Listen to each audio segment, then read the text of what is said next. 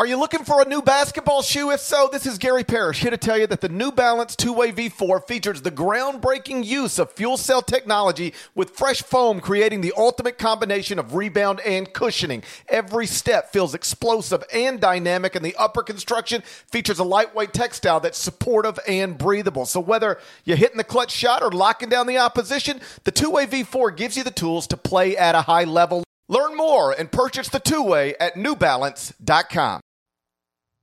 Okay, Nada. Today is an important day. This show, it's a biggie. I presume you know why? I feel you, Norlander. We got UConn Creighton, LSU Arkansas, and Rutgers Indiana tonight. What? Plus, we've got Auburn Mississippi State game to track. Hey, I'm completely on it. No, Nada. You're always on it when it comes to the games, but that's not what I mean. This isn't about the games. I'm talking about the calendar. What month is it? Wait. We're still in February, right? Here's the thing. You've been a great producer for us since you came aboard, but this is your first March with the show. I can't believe I actually produced this thing for a decade, but that actually did happen. March, everything changes, of course. This show, today's show, this specific episode is one that our listeners look forward to because, we change up the beginning of the pod, really get people in the mood for what this month is all about. I got it. Say no more, fam.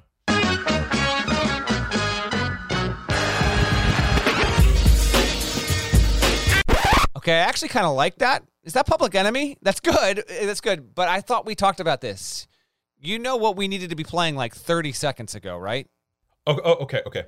I got a little too eager. I know exactly what you're looking for this time. The world is a vampire. Santa Drain. Wait, no. I mean, song undeniably rules. Sorry, I got caught up there. Not what I was getting at. And where the heck did you find that? I mean, it was listed under Gary Parrish Go-To Karaoke Bangers. Got it. That makes sense. What else is in that pile, by the way? It looks like it's all Kanye, Bubba Sparks, Pusha T, Moneybagg Yo. And, there's the entirety of Gwen Stefani's solo catalog in here. Obviously. Yeah, there's more. There's more. Oh, there's more. Okay. What do you got? 3 unopened pairs of AirPods, 5 packs of medium white undershirts, a book titled Sex, Jesus, and the Conversations the Church Forgot. And I think this is a handwritten list of people he knows. It says, who can I pay to do things for me? Okay. That's another show. All right. All right, you see that creative music over there? Absolutely. Yes, I do. You see where it says CBS College Hoops theme song? Oh, that's what you're looking for. Got it. You ready? Let's do this.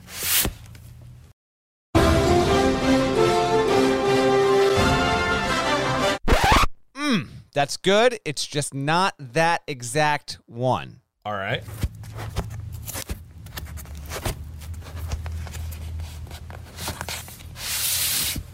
Boom. This should be it.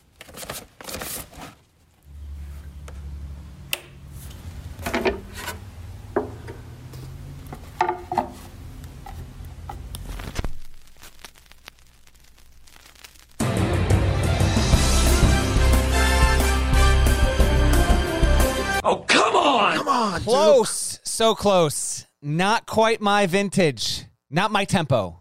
Let's go. You feel that build in your stomach? You know what? I think it's that one right there. Okay. But you think the listeners are ready for this one? I mean, they've sat through all of this so far. So the question is not, are you ready for this? Are you ready to feel a nostalgic jolt of energy so powerful your body might actually levitate off the ground? Did you ever think, could you ever dream that a guitar pick scrape against the strings could tear open a pathway to your very soul? Give the people what they want. Give them what they need.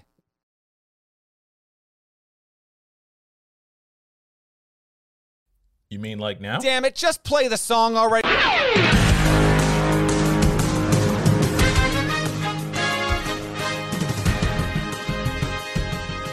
Hey there!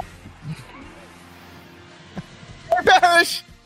Wednesday, March 2nd, 2022, second day of March. Welcome back to the CBS Sports Eye on College Basketball Podcast, where we sometimes discuss camel fighting, dodo birds, leaky black, Sometimes we have 4-minute intros. Matt Norlander is here with me. You're watching on YouTube. Please smash that like button like you're Brandon Davies. If you're not subscribed, go subscribe, please. Deadleg. Somebody's been putting in extra work. Look at all the extra work you guys put in. We did. And as I tweeted on Tuesday, last year's is the apex. It's never getting better than last year, but had to introduce on it. By the way, that's true for every year the rest of your life. Nothing will ever be better than last year. Okay, we're already getting comments. You need the whole song. Listen, if you are listening on the podcast, you're going to notice that the entire song is playing underneath. But if you are watching live on YouTube on Wednesday morning, first of all, smash the like button. Second of all, like you're Brandon Davies. Because we had to introduce different elements of production here, it was a quick fade out. So if you want the entire intro again with the song underneath GP's intro, you're going to hear that on the podcast version, either when you're literally listening to this right now, or if you're watching and you want to listen to it later, you can do that. So that was, yeah, man. How about that? By the way, you want to explain, what was that book, by the way? Sex, Jesus, and the Conversations the Church Forgot to Have. That's in your pile. You got an explanation for that, Parrish? Premarital sex? You studying up right there or what? I will tell you an actual book that's in my home that I got offended. Tell me if you would be offended by this. Come home one day and my wife has got a book sitting on the nightstand. She ordered a book. She's reading it. She's like got a bookmark in it and the whole thing. She's on page 82, right? You know what the title of the book is? It's something close to this, perhaps exactly this. Here's the title of the book. How to Successfully Live with Screwed Up People. Should I be offended by that? No, I didn't. No, I don't think so. And not as Mike being on completely just threw me for a second. I thought there was someone in there. That was the book. Your hotel room for a second with you. No, there's nobody in my hotel room. Nobody would ever come in my hotel room. Nobody. By the way, the sun.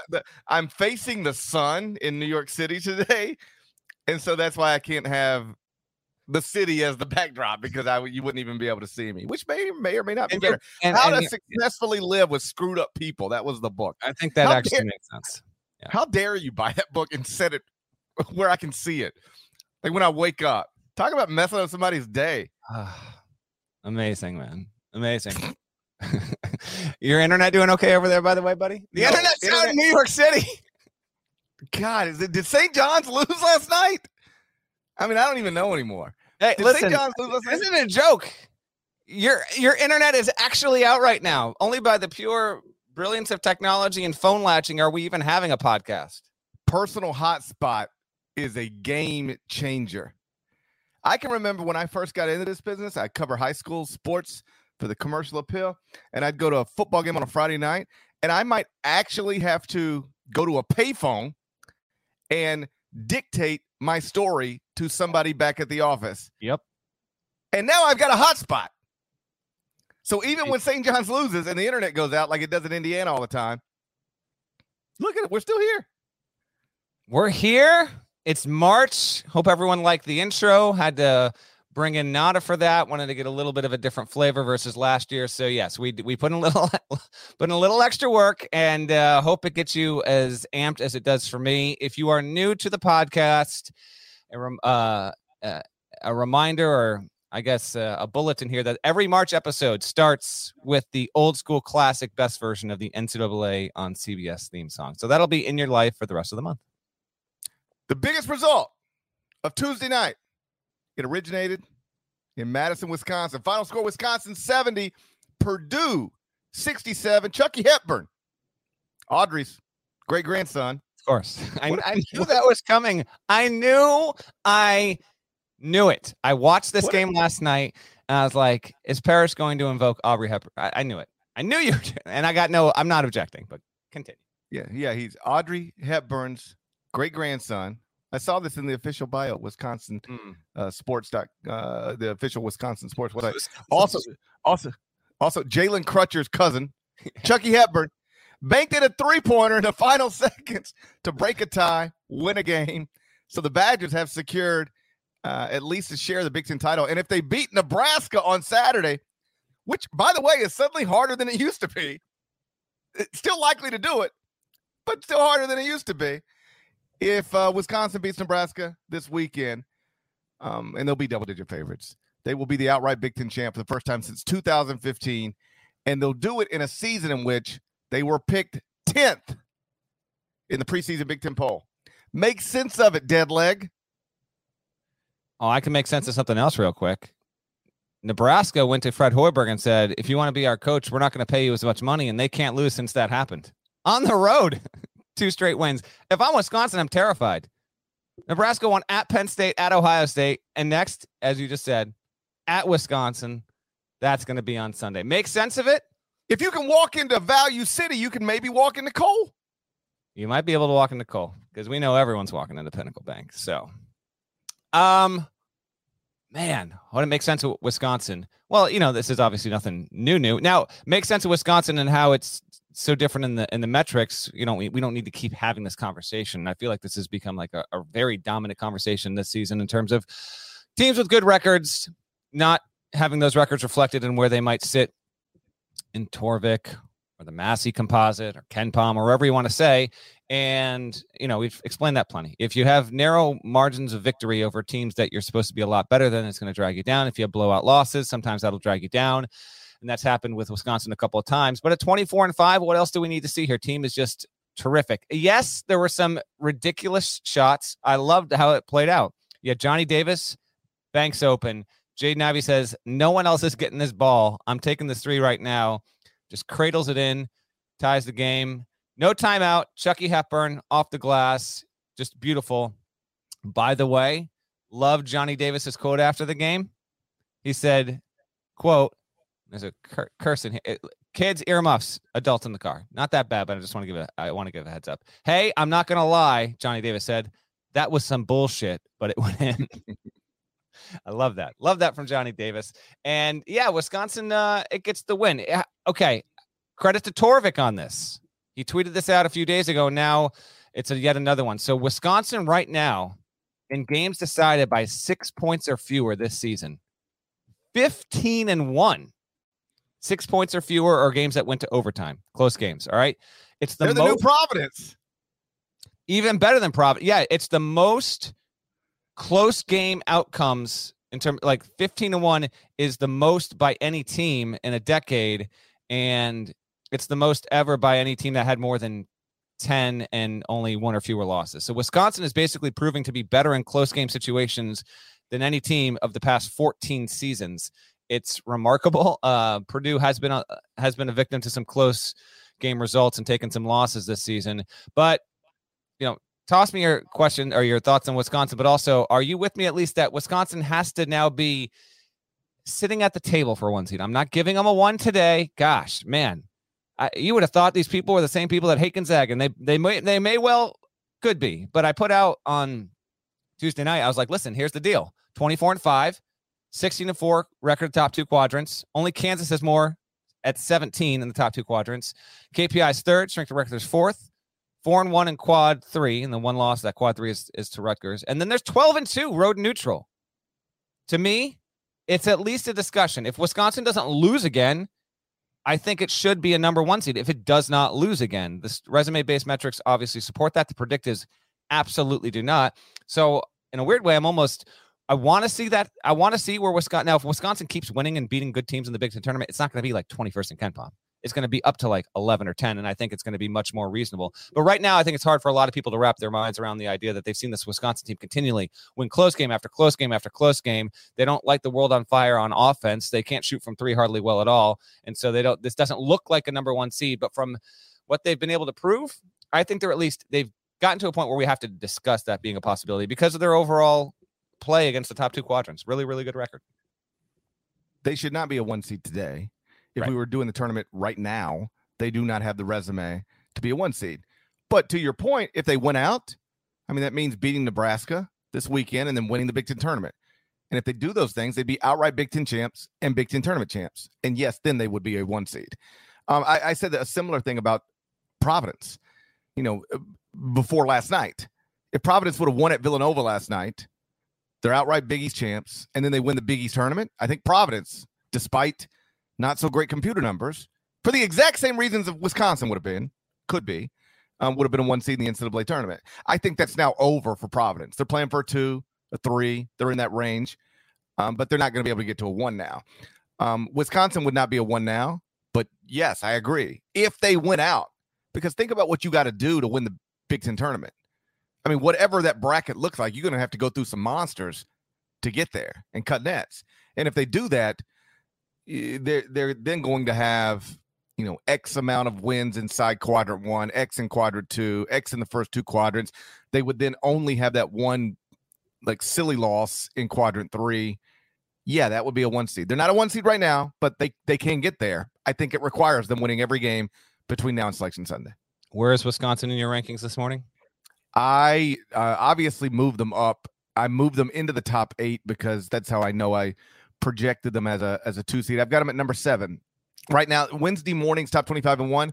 Number 1 Gonzaga, number 2 Baylor, number 3 Arizona.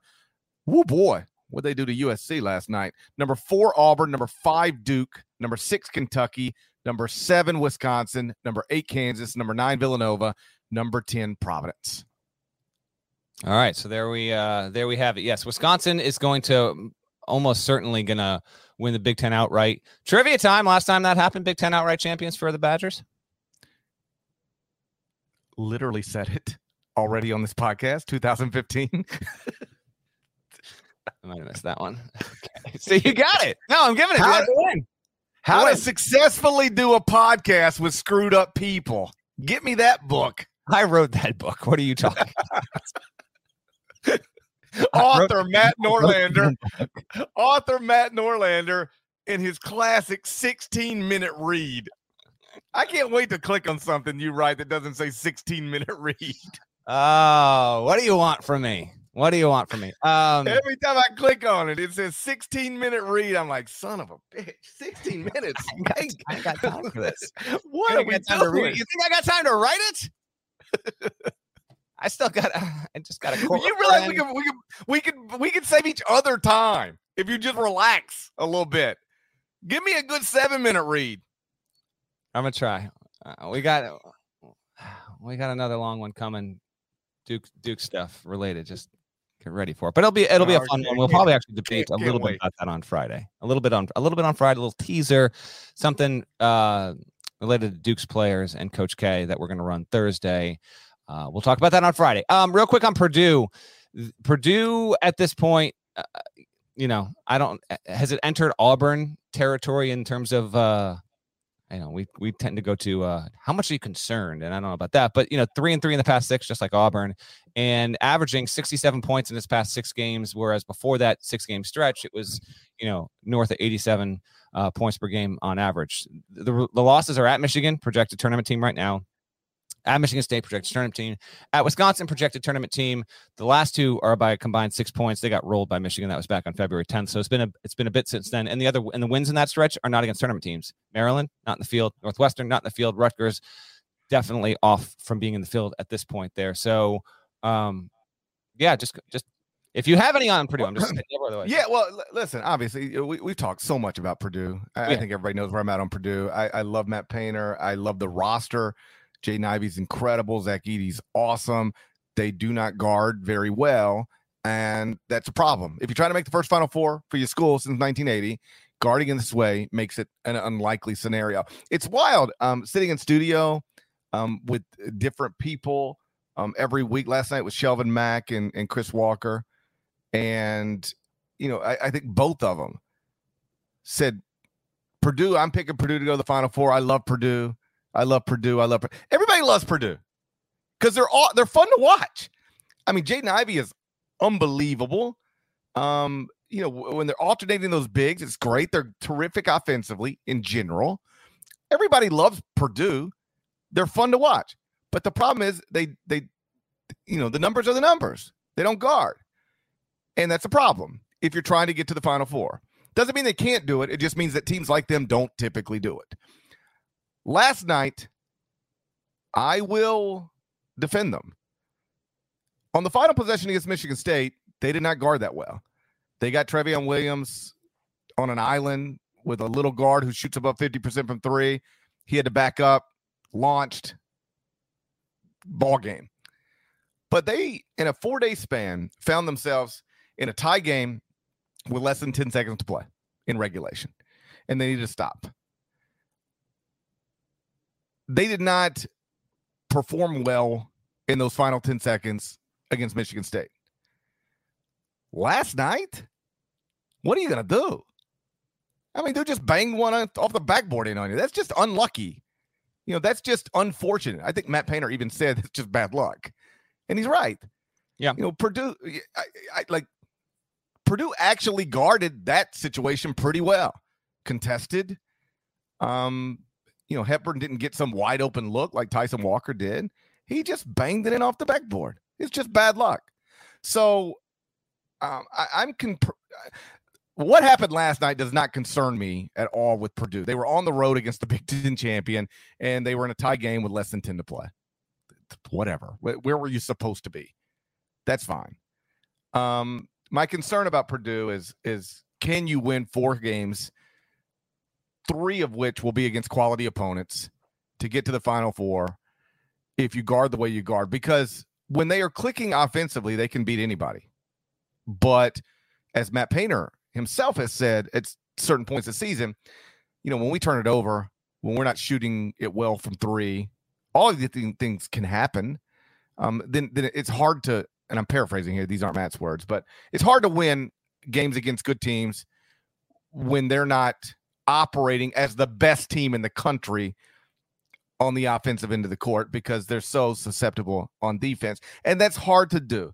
Any coach will tell you, you're probably not going to play 4 straight games great offensively in the NCAA tournament.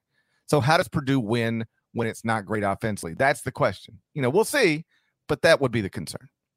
Purdue will close the season on Sunday at home against Indiana, which has a win or else situation on Wednesday night when it plays against Rutgers at home.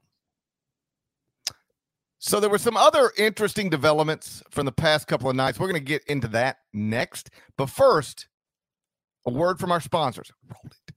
My name is Travis. I am the founder of Uber. And contrary to what you might have read, I am not a monster. He is bold and uncompromising. Is this legal? Roll or die. You need to start listening to the people that help build this company. The city has been taken!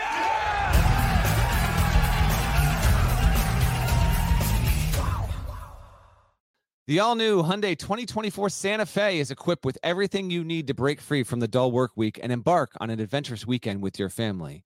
The Hyundai Santa Fe's features like available H-Track all-wheel drive, standard third-row seating, available dual wireless charging pads. You've got the H-Track all-wheel drive so you can take on those dirt trails and kick up some mud. Or the third-row seating gets your whole family in to experience the thrill together. The dual wireless charging pads make sure that no one gets stuck in the great outdoors with a dead cell phone. Think about those adventurous activities you can do.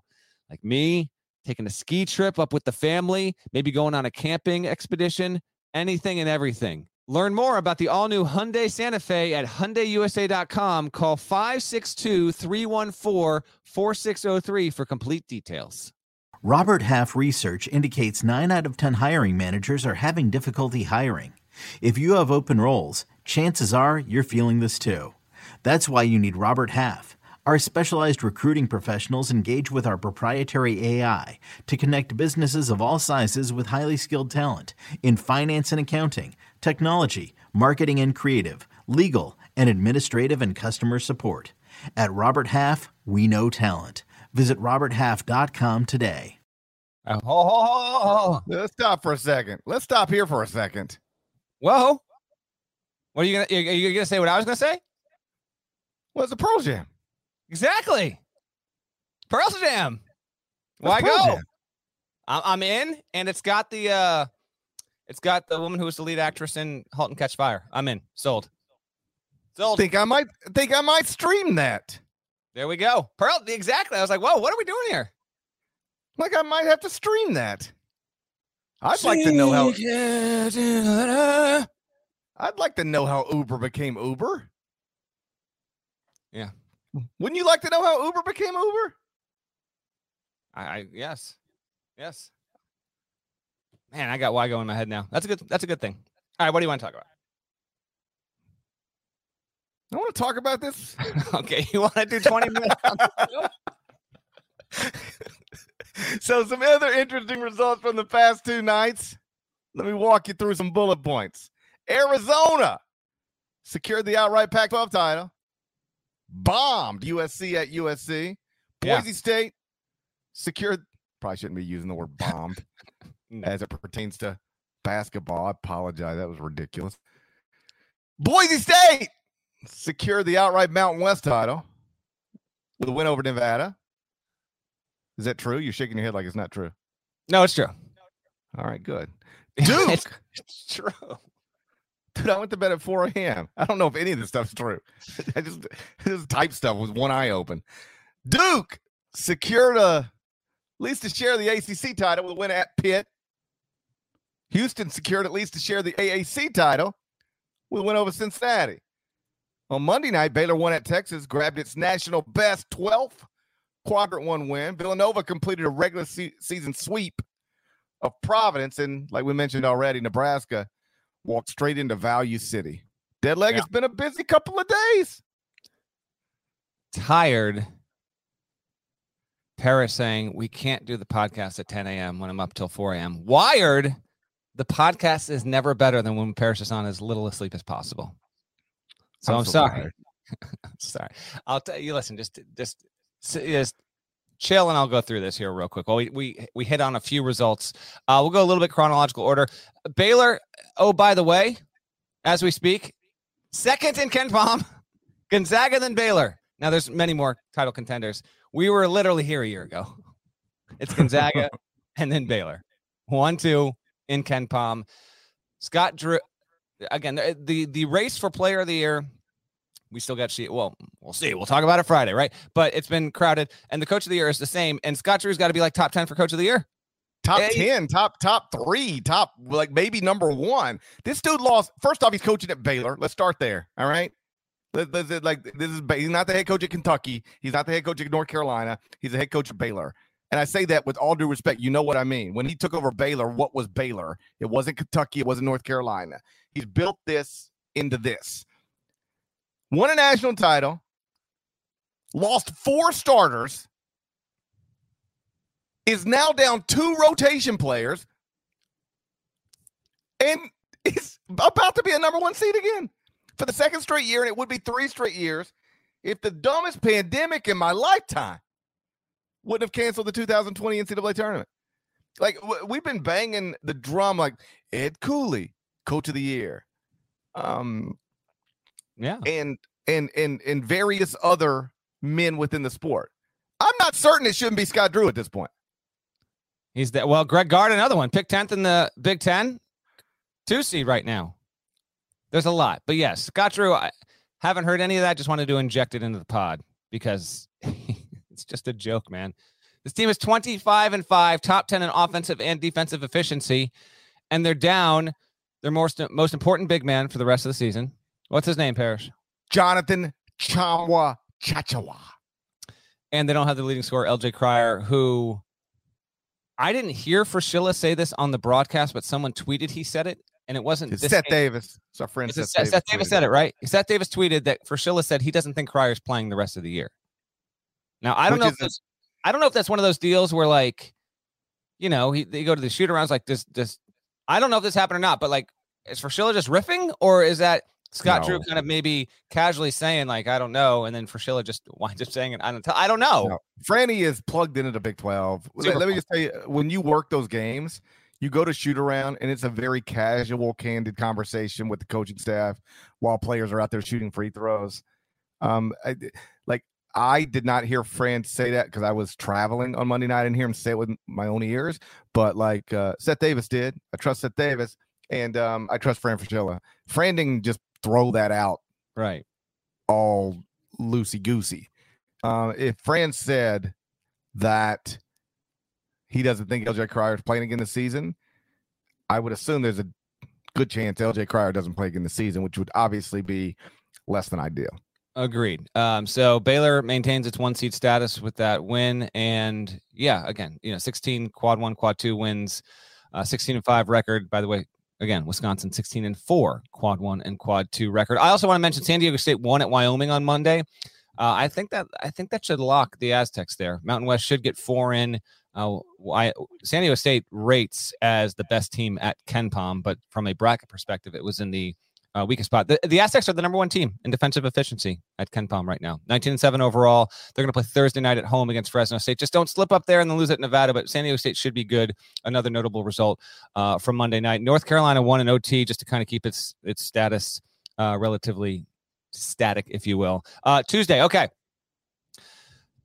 USC, to everyone who thought it's a paper tiger, you're basically right. USC got absolutely housed in this game. Housed. They were 25-4 going in. They're 25-5. They lost by 20. It felt like 40. Arizona destroyed them. Arizona looked incredible, and they're 26-3, still on the one line. I don't know what you want me to say. Tommy Lloyd told you on Saturday the loss of Colorado did not matter. Dude, he was on it. He was on it. Absolutely on it. Ben Mathurin had 19. Kakrisa had 18. Dalen Terry and Omar Ballo had 11 apiece, while Justin Kier had 12 for Arizona. I was finishing up the court report as I was watching this. So I was like watching the game, but writing and all that. And every time I looked up, Arizona was dunking on USC. Like every 90 seconds. Like I never saw USC's possessions. I was looking up. It was just Arizona, one after another, 15, 20, 25-point lead. I was like, all right, well, going to make it an easy night then. So good on the Wildcats for winning like that. And you're right. Tommy Lloyd called it. Didn't mean anything. Absolutely didn't mean anything. Michigan won. How about this? And then we'll get to Ohio State. Michigan wins. It's now 16-12. Since February 10th, win, loss, win, loss, win, loss, win. Next game, Thursday, Iowa at home. Kind of an intriguing game for both teams. Michigan's in the field. Iowa's in the field. I said on CBS Sports HQ a few days ago that if you only have one quad 1 win or 0, you shouldn't be able to get into the NCAA tournament from a power conference. Iowa only has one quad 1 win, but they're safely in the field. I don't know. We'll see. If Iowa doesn't win against Michigan, and then it doesn't win against Illinois, and then it loses its first Big Ten tournament game, are we absolutely certain the Hawkeyes are going to the NCAA tournament? They'd have one quad 1 win, and they'd be sub 500 in quad 1 and quad 2. Just something. I'm not looking for an answer from you, GP. Just something to think about. If they beat Michigan, then I think they're going to be good no matter what. But just keep it in mind. Like on that note, and I don't know if you call the AAC a power conference, but Houston has 0 quad 1 wins. They're fourth in the net. Fourth in the net. Yeah, I mean, I don't blame you. I don't know that I would call the American in a power conference right now either. But Houston has 0 quad 1 wins. Now they can pick one up this weekend at Memphis, but they head into the weekend with 0 quad 1 wins, and they're fourth in the net. Incredible computer numbers, but nothing good in the first quadrant. They're 0-3 in quadrant 1 opportunities. Wow. You're right about that. Man, talk about the American dragging them down. Yikes. And yet they've overcome it. Like predictives have them top 6. Resume KPI strength of record 14, and and they're still fourth in the net. If you want any evidence, and we're not short on this at all, that the net, which I've maintained since it started, is more predictive than results based. And this is fine. I don't have necessarily an issue with it. I'm glad they have results based metrics to evaluate off this as well. The net, kind of dancing in tandem with your Sagarins and KenPoms and Torviks, highly reflective in many ways. So yeah, fourth in the net for Houston. Okay, let's talk Ohio State real quick. We bang on Purdue all the time for its lack of defense, and we like EJ Liddell's a good defender. Malachi Branham's a good defender, but Ohio State, are you aware that it's worse defensively? Now, Purdue right now is 102 in the nation, points per possession allowed adjusted. Ohio State 118, has lost 3 of its past 5. Kind of spiraling, loses at home to Nebraska, 78-70. And in the game, Bryce McGowan's was terrific.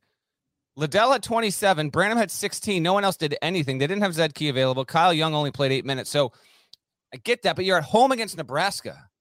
Bizarre one. And that is a seed line knock to the extreme. Ohio State and Michigan State are really careening off the tracks they thought they were going, and I think OSU with this quad 4 loss, like it's going to have to really do damage in the Big Ten tournament to make up for this and say get to the 5 line. Thoughts on the Buckeyes? Well, last season they were 4th in offensive efficiency, 82nd in defensive efficiency. They get knocked off in the first round of the NCAA tournament by Oral Roberts. This season, it's like more of the same. They're 12th in offensive efficiency. Great. And 118th in defensive efficiency, according to KenPom. Like, that's a problem. It's wild because I think it was just last week we were talking about Ohio State, and one of the things I noted is that, since the second game of the season, they had been between 13th and 24th at KenPom the entire season. Never higher than 13th, never lower than 24th. Had never lost back-to-back Big Ten games. Had never won more than 2 Big Ten games in a row. So they had done nothing that makes us say, hey, we need to talk about Ohio State. They hadn't gone on some wild winning streak that makes you go, oh boy, where is this team headed? They hadn't gone on some wild losing streak that makes you go, oh man, what's wrong with this team? They had just sort of, win a few, lose one, win a few, lose one, win a few, lose one. And then they had a chance heading into this past weekend to sort of break that pattern because they had beaten Indiana. They had won at Illinois, and then they were playing at Maryland. Maryland's coach quit in December. I just think if you're playing a team whose coach quit, just said, you know what, I can't do this anymore. You should be able to beat that team if you're a legitimate top 25 team. So they were about to win 3 Big Ten games in a row for the first time this season. And then they lose to Maryland by 15. And then they back it up with a home loss to Nebraska? What? I mean, this team had nothing outside of the first 2 quadrants negative. And then they go out and I believe last night the loss to Nebraska was a quadrant 4. I said that. But I'm just trying to politely correct you.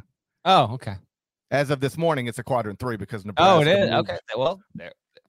Nebraska moved. I need one for me. I was wrong. That's me. I need to get that on the board, and I will. Because you know what? I was wrong. Sorry about that. Because Nebraska moved up to 148th in the net. So now, like when I went to bed, it looked real bad. It was a quadrant 4. Woke up, it's a quadrant 3, but still, you can't lose a game like that at home. And to your point about Bryce McGowens, he was awesome. But like I handled the highlight on this last night. The way we typically do this throughout the night, whether it's half times and then inside college basketball, is like if you get a highlight early, just keep that highlight throughout the night because you get more familiar with it the more times you see it, and just makes the job easier. It's smart producing, if you don't mind me saying. And so I had Ohio State Nebraska highlight, and it was like Bryce McGowan's just straight line drives from 25 feet straight to the rim. It's like, how does he just go straight? Like, you watch NBA games, and it's like John Morant's got to go over here, back here, bounce, bounce, bounce. He's at the rim, dunk on Jakob Poeltl. Like, This dude, Bryce McGowan's, was just it looked like I could have got to the rim. I mean, he was just going straight to the rim with zero resistance from anybody. Play after play after play. Like, he's awesome. He ain't that awesome. So, like, can somebody stand in front of him? Just one person make him go left or right, straight to the rim, over and over again. Good on Nebraska. You needed something, so at least you got a little positivity heading into March there. Ohio State. We'll see how to successfully live with poor perimeter defenders. Write that book.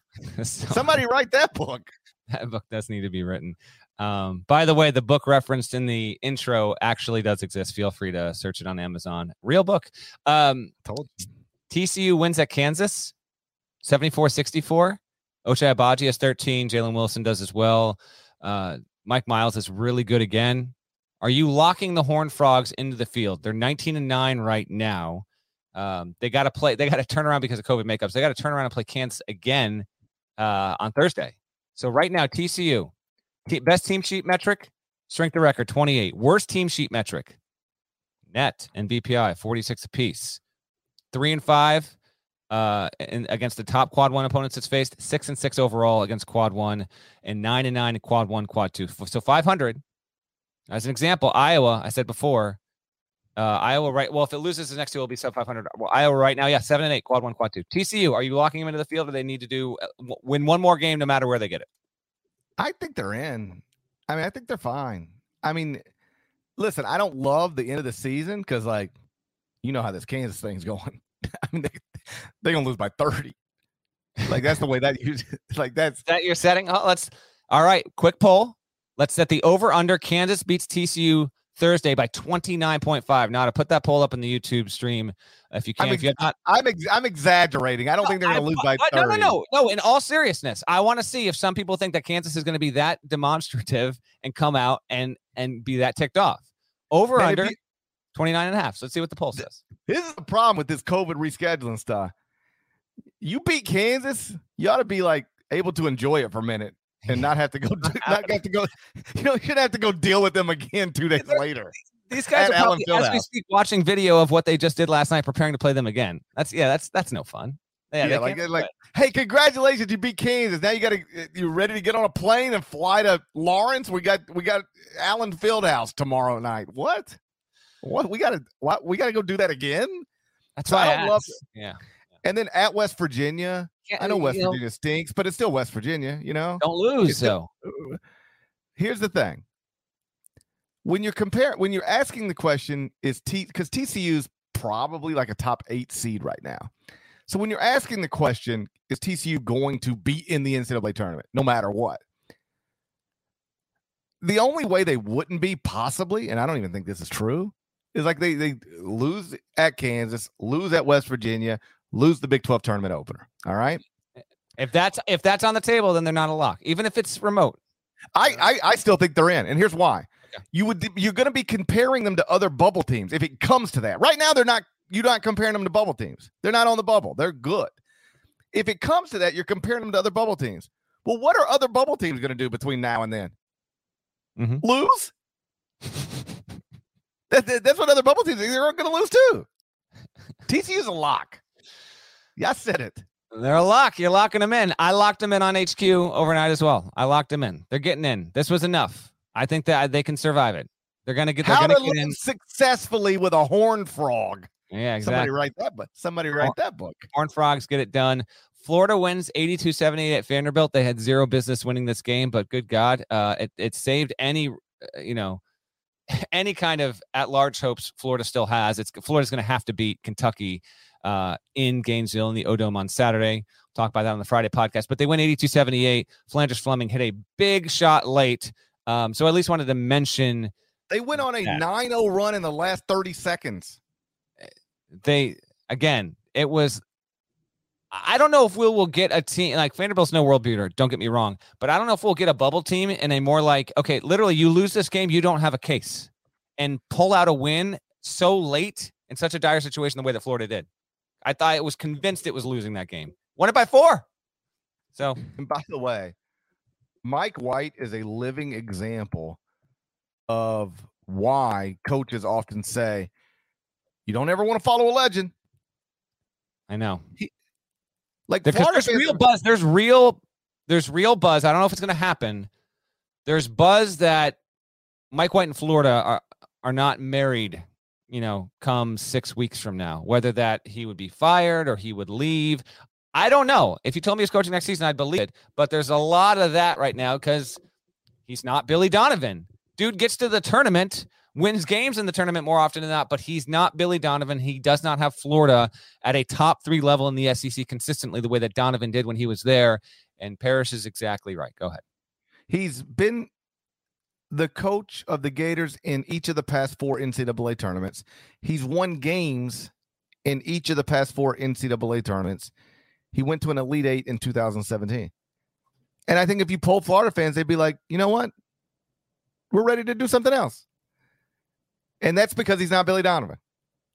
I'm not even trying to argue with Florida fans. I'm just acknowledging that going to 4 state NCAA tournaments should not be taken for granted.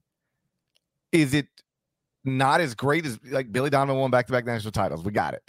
Billy Donovan's name on the court. Understand.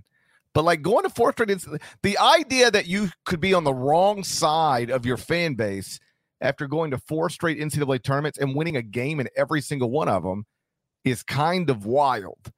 And yet that's where Mike White is. And like, as long as we're just talking rumors and stuff, one of the rumors would be Ole Miss moves on from Kermit Davis, which seems too quick to me. Yeah. But like, Agreed. Ole Miss would move on from Kermit Davis. And then Mike White, who played at Ole Miss, he's an Ole Miss alum, would find a landing spot in Oxford, similar to the way Shaka Smart found a landing spot at Marquette. Yeah. And again, that's definitely like just, some rumors. And the way I understand that right now is that maybe that would be the only reason why Ole Miss would get rid of Kermit, is if Mike White would leave to come coach. Otherwise, he would be deserving of another year. We'll see. Again, not what. Be clear, we are not. Well, that's where if you're Ole Miss and Mike White doesn't want to come right now, you keep Kermit. If you have another bad year and Mike White has another not like year that falls short of what Florida fans want, and then you're back at the same place. Yeah, agreed. We'll see. I don't know. I could see it happening. Again, we're not reporting this happening. This is getting discussed behind the scenes. Norlander is reporting it's happening. And if you want to read about it, there's a 16-minute read available on the Mike White situation right now at cbssports.com. I promise to keep it under 2. Villanova won against Providence, so in doing so, it sweeps the Friars. Which I want to see these teams. I'll be at the Big East tournament next week. I want to see these teams play again, neutral court. They've played 2 really good games against each other. Villanova won those games by a combined 7 points. It was a 2-point home win. Villanova will close up at Butler on Saturday. And before you think that the Wildcats are just waltzing to a 23-7 record and 16-4 in the league, Villanova has lost 5 of its past 6 games in that building, including when it lost to Baylor at Hinkle in last year's NCAA tournament. That Hinkle has been a house of horrors for Jay Wright. So should win. Butler's having a real down season, but there's a bit of a hex over Nova's program with that. Providence officially won the Big East regular season, we previously talked about. Its regular season is done because all of the makeup games that the school and the league tried to schedule for this upcoming weekend, all of the other teams had games that were scheduled, and so the league was saying, we're not going to remove this team from playing this previously scheduled game just to give Providence an extra game. So because of that, Providence now is the only power conference team whose regular season has been completed. They will sit and wait for, they finished Tuesday. They will not play until Thursday. So they got a 9-day wait before we see them again as the number 1 seed in the Big East tournament. If my memory is correct, the number 1 always plays the 8 at the noon tip at MSG. I will be there. I will be on hand. And right now, real quick, 1, 2, 3, 4, 5, 6, 7, 8. The 8 seed right now is St. John's, Providence St. John's, if the slate holds. VCU, this was CBS Sports Network. Gonna be a bad internet day. I can already see it coming. Okay. VCU beats Bonaventure on CBS Sports Network. Parrish, did you have this highlight? Did I? No, I didn't. But Okay. I watched the game. Yeah. Boy, they get VCU won big. Yeah. Shouts to Woj. He's on a flight last night. He texts me. He's like, yo, do you got to log in so I can watch this game on my flight? I said, yeah, I got a Paramount Plus login. Sent it to him. About 8 minutes later. Paramount Plus logins? About 8 minutes later, he's like, I can't watch this anymore. He was so disgusted. Obviously, St. Bonaventure is shorthanded. They're missing the big. That's a big deal on the road at VCU.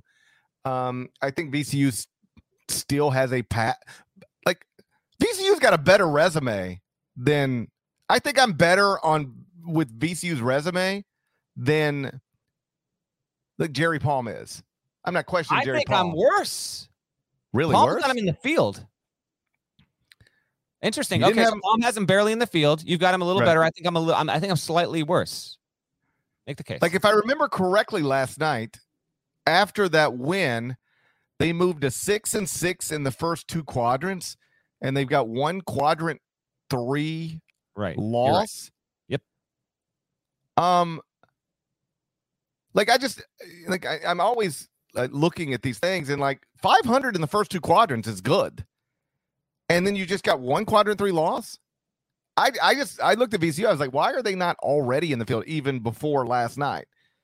And again, I'm not trying to be an amateur bracketologist. I'll let those guys do that. I'll do what I do. But I think VCU is going to end up in the NCAA tournament. They're the Bonnies at this point. That's probably it, right? They probably need the automatic. Yeah, they're bid. gone. That's it. Yep. They got to win it. They got to win the A10 tournament. Yeah, for sure. Yeah, I mean they got blown out. Okay, VCU. I mean, it's been fantastic as of late, but as a reminder, I even had a coach bring this up to me on Tuesday.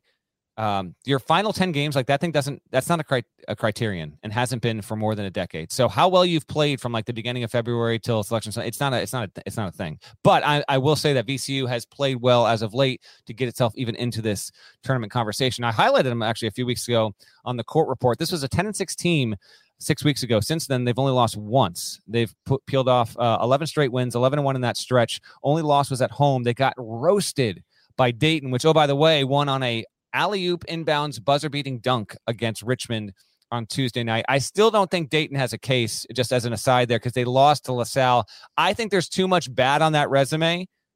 If we look up and the Flyers are in the A10 title game, then let's talk. But I have a hard time seeing them overcome that. It takes at least that, but yeah, Dayton, at least. And then even then, we talked about this last time in college basketball. If they get to the title game, we can have a conversation, but like they probably need to get the automatic bid to get there. And with this one-time transfer waiver, who knows what anybody's roster is going to look like. But if Anthony Grant can keep these young guys at Dayton, they're going to be really good really soon. Really good really soon. He's got some nice freshmen. VCU's best wins at Vanderbilt, neutral against Syracuse. I mean, okay, Syracuse is bad this season. They're at Dayton, at Davidson. It's solid. On the whole, they're there. I would have them out of the field right now. Now they got to go at St. Louis. That should be a quad 1 win if they win. If they win at St. Louis, that'll probably be enough to get them in. But if I'm VCU, I get one more quad 1 win, and I think that does it. So I'd have them like 1 or 2, 3 just missing out on the field right now. You've got them a little more comfortably in. And don't they have that this weekend at St. Louis? Is that where they're at? I just said that. Oh, Christ. Well, I just got a text, and it distracted me. Let me tell you what this text says. It's from a phone number that's not in my phone, and here's what it says. Hey, Gary, how's your day going? Why would somebody text me that? Any history with the text? Any history? Nothing. Any previous interactions? It's zero. Hey, Gary, how's your day? My day's going terribly. All right. All right. We know what that is. We know what that is. What is that? That is a producer at a radio station who has acquired your telephone number from someone who knows who. Not identifying yourself is an easy way to not get a text response. But he's hoping you respond. Zero chance I'll respond to this. Who is this? This could be Jeremy at the Sports Animal. 99.4 San Diego. Wondering if you had Sydney Sweeney. I'm not responding. It could be Sydney Sweeney. I'll never respond. we keep talking. Could be Sydney Sweeney. What if it is Sydney Sweeney, though? What a missed opportunity that would be for me. There's only one way to find it. There's what only if I text one. back? I will what if I respond text back? Yeah. There's a decent chance the person listens to this podcast as well. So now they're gonna know. What if I text back? Is this Sydney Sweeney? If not, go to hell. I think you should actually do it. Do it. Let us know. Do it and let us know how that worked out for you. Do you want me to type that exactly? Is this Sydney Sweeney? Yes, I do. I actually do. I want you to type that. And then by the end of the podcast, I want to see what this person responds if they respond. Please do. Yes. What do you have to lose? What's the area code? Give us the area. Just give us the area code. This is the reason I'm hesitant. It's 901 area code. That's New York. Like, what if it's my grandmother's neighbor or something? No, that's Tennessee. Okay, Tennessee. Well, I'm thinking 918. 901. It's Memphis. Yeah, I don't get it. 901. Rest in peace to Dolph. You know what? That's fair. If it's Memphis, I think you got to wait. I think he can't do it. What if Sydney Sweeney has a Memphis area code, though? Have we talked about that? Not the case. By the way, 2022 marks the 50th anniversary of Title IX, and the Attacking Third podcast is celebrating the anniversary of all of March for Women's History Month. Each Tuesday during March, hosts Lisa Roman and Sandra Herrera will chat with groundbreakers in women's sports, from Sam Mewis to Katrina Adams to Amy Trask and Leslie Visser. Listen to Attacking Third's Title IX Tuesdays on Apple Podcasts, Spotify, and wherever else podcasts are found. What's up, y'all? This is four-time NBA champ Andre Iguodala. Yo, and this is his best friend, the Ohio State legend, Evan Marcel Turner I.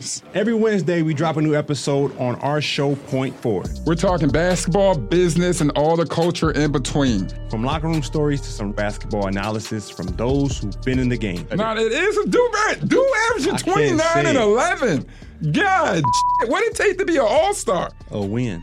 Subscribe to Point Forward, the podcast, so you don't miss a thing. It was a very bright, shining light, Sarajevo, and they needed to kill that light. From producers Matt Damon and Ben Affleck, explore how art and music sustained hope during the siege of Sarajevo, thanks in part to humanitarians and the band U2. U2, they represent a personification of our resistance. The Hollywood Reporter hails Kiss the Future, moving and inspirational. Kiss the future! Viva Sarajevo!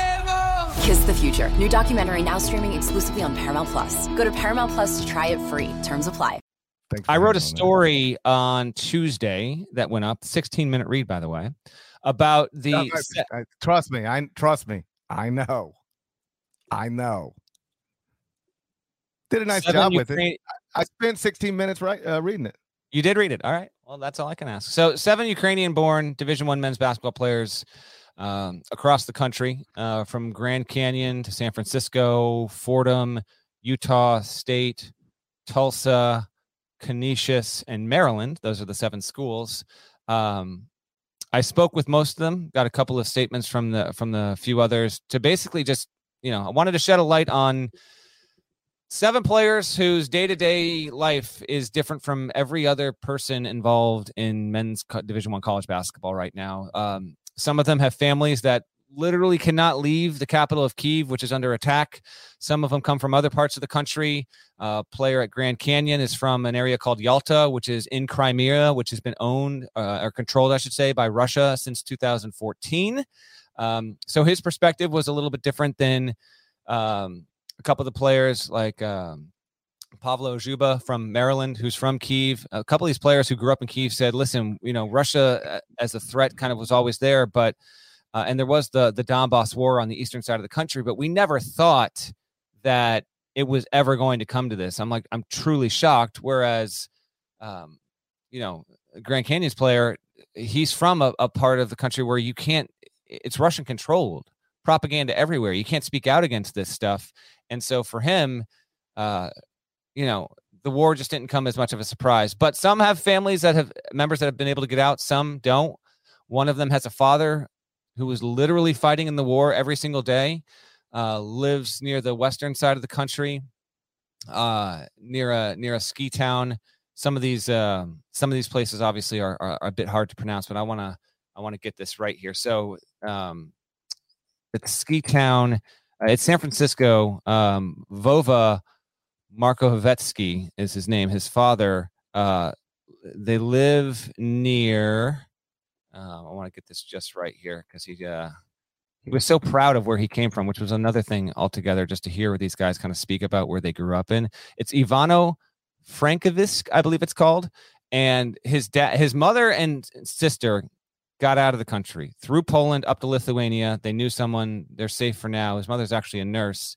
And that story and how they even got out is detailed in the piece. But his father, he normally trains police officers. He works in law enforcement, and he is able to sleep in his own house. But every single day he wakes up, leaves, grabs his AK-47 and goes and fights. The story leads off with the player from Tulsa, Nikita Konstantiniovsky, I believe, is the pronunciation there.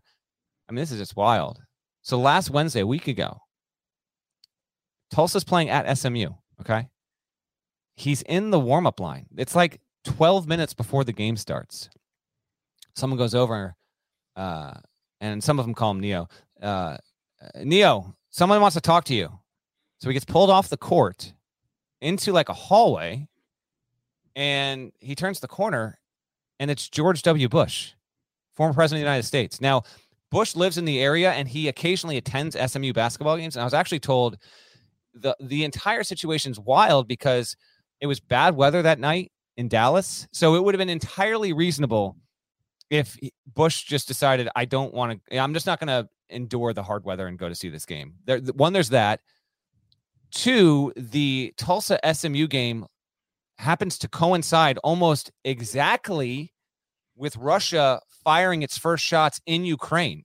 So, Bush, no one even knows how Bush found out that Tulsa had a backup center from Ukraine on its roster. I mean, as I kind of point out in the piece, when you travel with Secret Service detail, like these are the things they look like. Someone might have just looked up the game roster. If you work Secret Service, you got to know everything about a situation. If you're with a sitting president, a former president, the whole deal. But Tulsa still doesn't know how he found out who told Bush. And he just basically, Nikita told me, he just wanted to express to me how he supports the Ukraine, supports Ukraine and the Ukrainian people. And, his thoughts were with him and his country. And at that moment, Russia had actually not fired its first shots in the country. But by the time the game ended, kind of like a window into, he's a former president. He's going to get certain intel briefings if he so chooses. Like he clearly knew, and it was building for days to that point. But Bush clearly knew that this was about to happen. Like it was minutes, if not hours away. And it's just wild. So that's how the story starts. And then, players one by one, they kind of couldn't believe it, that it was actually happening. It actually escalated to this point. And, they're on the other side of the world. They grow up in Ukraine. To get out of Ukraine and be good enough to play Division I basketball, it's not super rare, but there's 7 of these guys here right now. It happens. It's just not that common.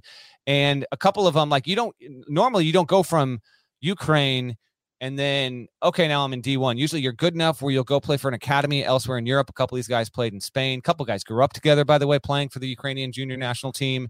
And so anyway, the point is like, you want to go to America, play college basketball. Maybe that can set you up for a life as a professional, wherever that will lead you, NBA, Europe, wherever. Right. And so they do this, but now they're helpless. And I'm not going to give away all the details. If you haven't read it, please go read it. We'll put it in the podcast description as well. But a couple of them told me like, and some of this didn't make it into the story because the story is long and I didn't want to, bog it down totally with quotes, but a couple of them told me like, I'd rather not be here right now in the United States playing basketball.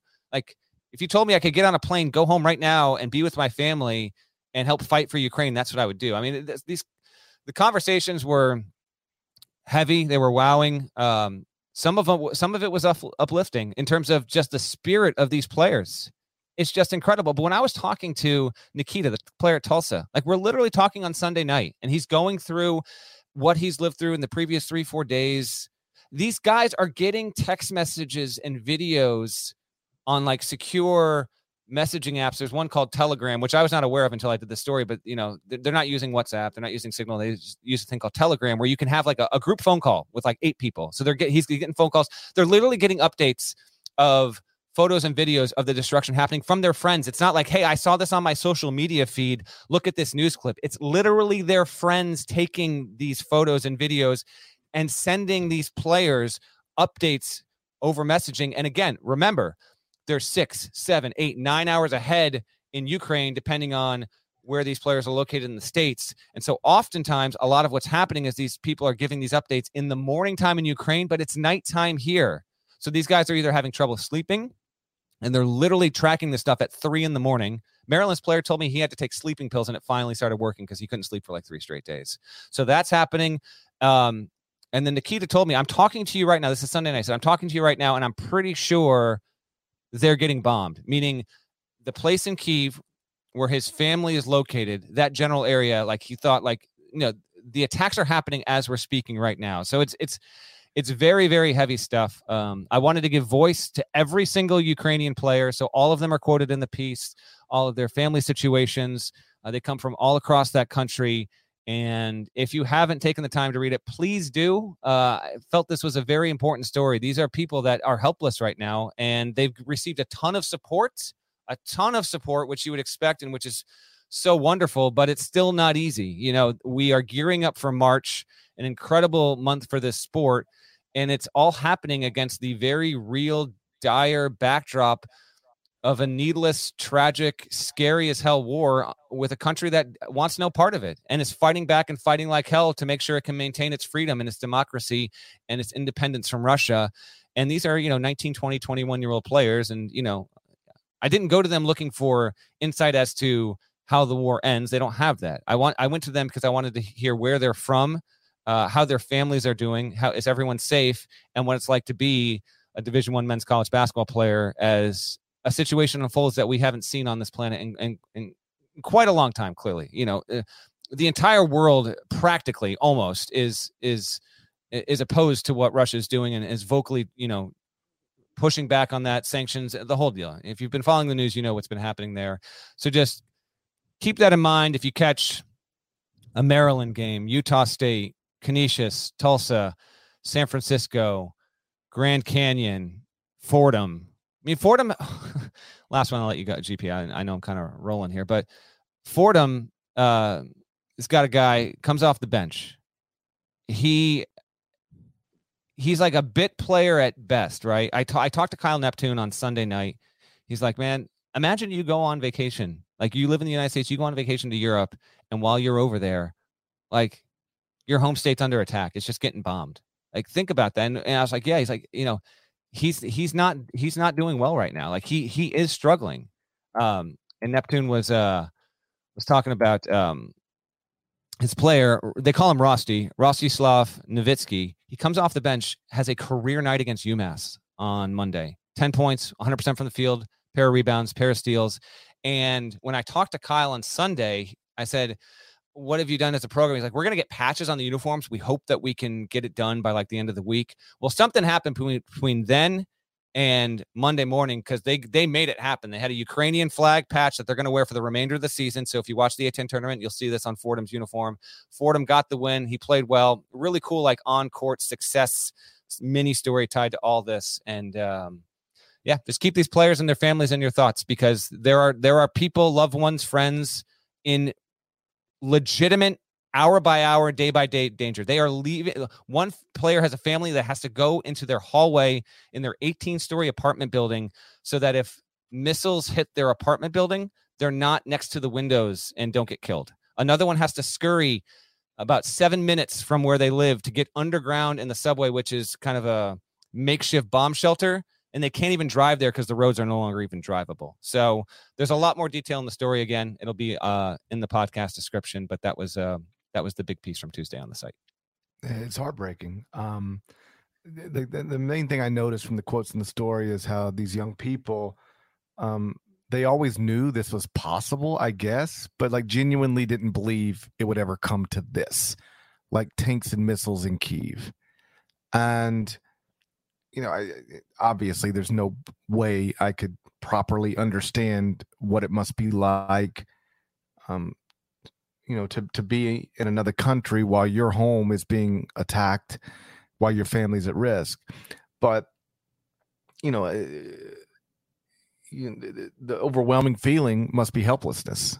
I travel a lot, and there have been times where I'm on the road and like there's bad weather back home, like a tornado warning, and I'm fine. Everything's fine where I'm at, but like, there's like tornadoes have touched down back at home. And so you're constantly in touch with your wife and, you're FaceTiming, like, everything okay? The kid's okay. Like, you feel so helpless. And obviously every time so far, that's never resulted in anything. But like, I can just remember being nervous and feeling helpless. Now, compare that to there's actual missiles shooting into your hometown. Places you've seen your whole life are no longer there. People you know are no longer alive. I mean, I can't imagine what it's like to be these young people over here trying to focus on, school and basketball while your loved ones are back home literally under attack. And like you said, there's no way for them to predict how this is going to go or where it will end. I won't try to do that either.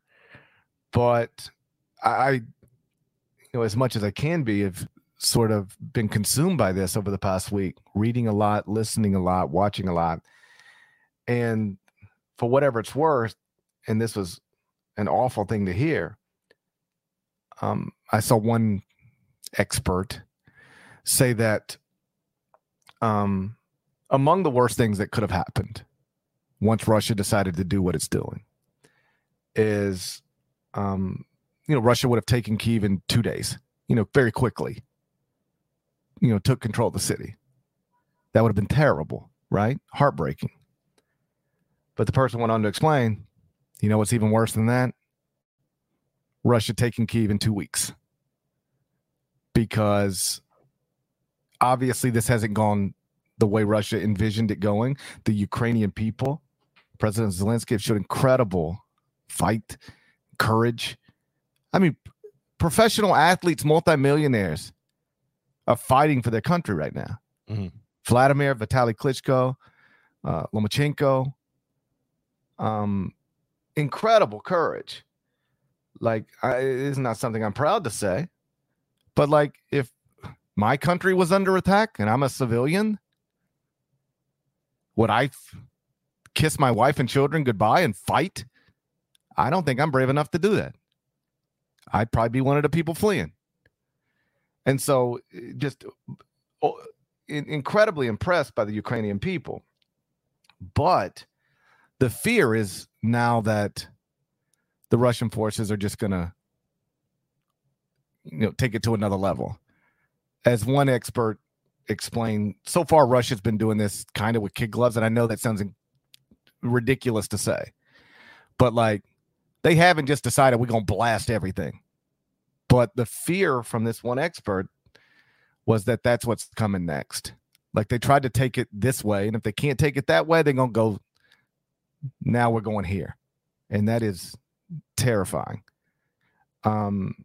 Like you said, we've never seen anything like this in our lifetimes.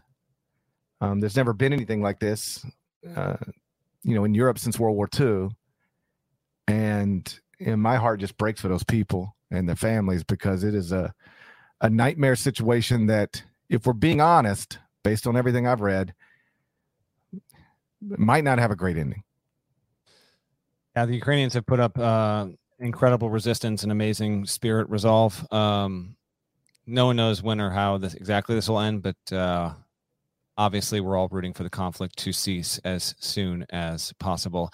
We'll be back on Friday. I'll be in Durham. I'll fly to North Carolina on Thursday. Mike Krzyzewski has his final pregame press availability on Thursday afternoon. So when I talk to you Friday from Durham, we'll have a little bit of perspective on what Coach K would have said in his press conference. We'll see what the number is. I was told right now about 75 former players are planning to be there. Could get even higher than that. The average ticket price for all that is obviously insane. We'll get into those details on Friday, and obviously any Wednesday or Thursday results that are relevant between now and then we'll preview the final weekend of the regular season in men's college basketball. But I'll also note, clearly, conference tournaments are already underway, and yeah, so we've got plenty to get to. Hope everyone enjoyed the intro. Thank you again to Nada for stepping up and helping me with that and helping make it a little bit different than last year's, obviously, but fun all the same. We really ran the gamut on this podcast, my man. We start with that, everything that, some goofiness, and then we get into the heavy stuff with Ukraine. But I like when the pod can kind of hit all the notes, and we seem to have done that today. So that's all I got, bud. What if it is Sydney Sweeney? Unlikely. I know, but I mean, listen, if you want to roll with that, you do what you got to do. You never know, man. You never know. Shouts to Devin Downey. Shouts to Chester, South Carolina. Shouts to Ralph Malone. It's a 6'4" legend. He averaged 3.5 points per game, 1993-94 season. Shouts to Larnell. Thank you guys once again listening on College Basketball Podcast. Dumbest pandemic of my lifetime. You haven't smashed the like button yet, smash it. You haven't subscribed yet, subscribe. There's more of us than there are of them. We'll talk to you again on Friday. Until then, take care.